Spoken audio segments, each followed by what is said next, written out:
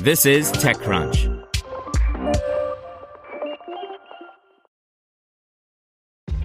This episode is brought to you by ShipStation.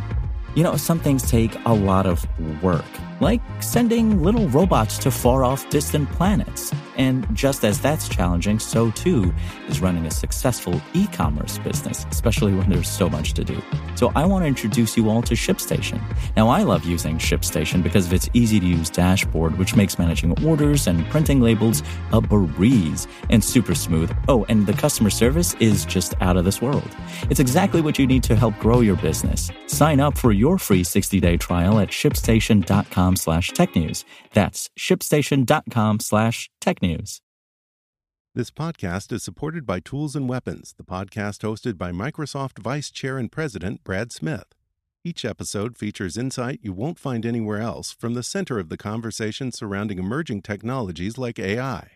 Right now on the podcast, you can hear a special episode where Brad Smith lays out Microsoft's vision for a vibrant marketplace driving the new AI economy. To hear more, follow or subscribe to Tools and Weapons with Brad Smith wherever you get your podcasts. Here's your Daily Crunch. Coming up, Logan Paul will give you a refund for CryptoZoo with one caveat. But first, a lawsuit blaming Snapchat for a series of drug overdoses among young people can proceed, a Los Angeles judge ruled this week. A group of family members related to children and teens who overdosed on fentanyl sued Snapchat maker Snap last year, accusing the social media company of facilitating illicit drug deals involving fentanyl, a synthetic opioid many times deadlier than heroin. Fentanyl, which is cheap to produce and often sold disguised as other substances, can prove lethal in even extremely small doses.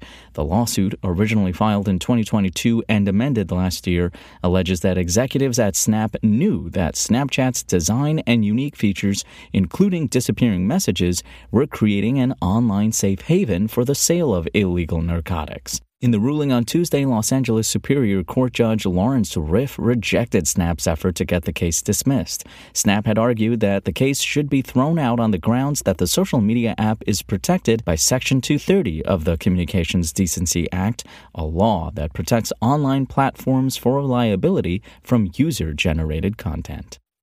Up next, Logan Paul is offering refunds for CryptoZoo, the failed and allegedly fraudulent Pokemon-inspired NFT game that he launched in 2021.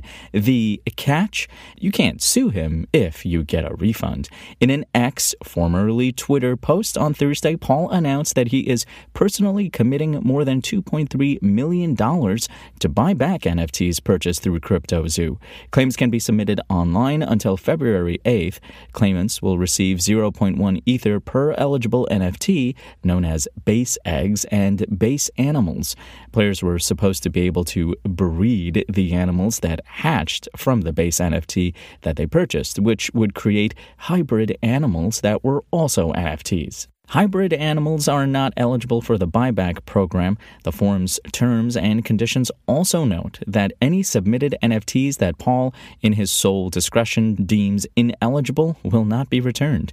To be eligible for a refund, claimants also have to agree to waive any actual or anticipated claims against Paul, which means promising not to take legal action against him in relation to CryptoZoo.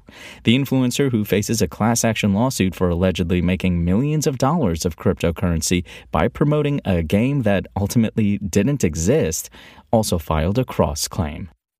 And CES 2024 will be here before we know it, taking over Las Vegas with throngs of crowds, booths full of products, and a lot of companies making claims about how AI is improving their offerings. TechCrunch will be on the ground at CES 2024 throughout the event next week, with a particular focus on those startups that might just be headlining a big live stream of their own in a couple years. You can follow along with our team's CES coverage across the site and social handles here, but let's cut to the chase, since we all know those big-name events still matter. Now let's hear what's happening in the world of startups. Paris-based startup Nabla just announced that it has raised a $24 million Series B funding round led by Cathay Innovation, with participation from Zbox Ventures, the corporate VC fund of CMA CGM.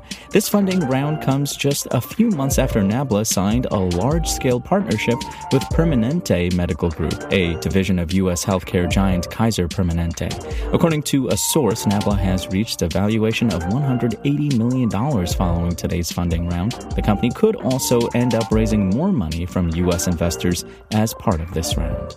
And Indian financial services startup MobiKwik seeks to raise about $84.2 million through issue of new shares in an initial public offering in the home market, it said in a draft prospectus filed with the local markets regulator Friday. This is the second time MobiKwik has filed the paperwork for an IPO. The startup, backed by Peak 15, Abu Dhabi Investment Authority, and American Express, initially sought to raise about $250 million through sale of new and existing shares in 2021, but deterred the plans after the market conditions worsened. That's all for today. I'm Imran Sheikh, and for more from TechCrunch, go to TechCrunch.com. Want to learn how you can make smarter decisions with your money? Well, I've got the podcast for you. I'm Sean Piles, and I host NerdWallet's Smart Money Podcast. Our show features our team of nerds, personal finance experts in credit cards, banking, investing, and more. And they'll help you make the most of your money while cutting through the clutter and misinformation in today's world of personal finance. You'll get clarity on strategies to help you build your wealth, invest wisely, shop for financial products, and plan for major life events. Listen to NerdWallet's Smart Money Podcast wherever you get your podcasts.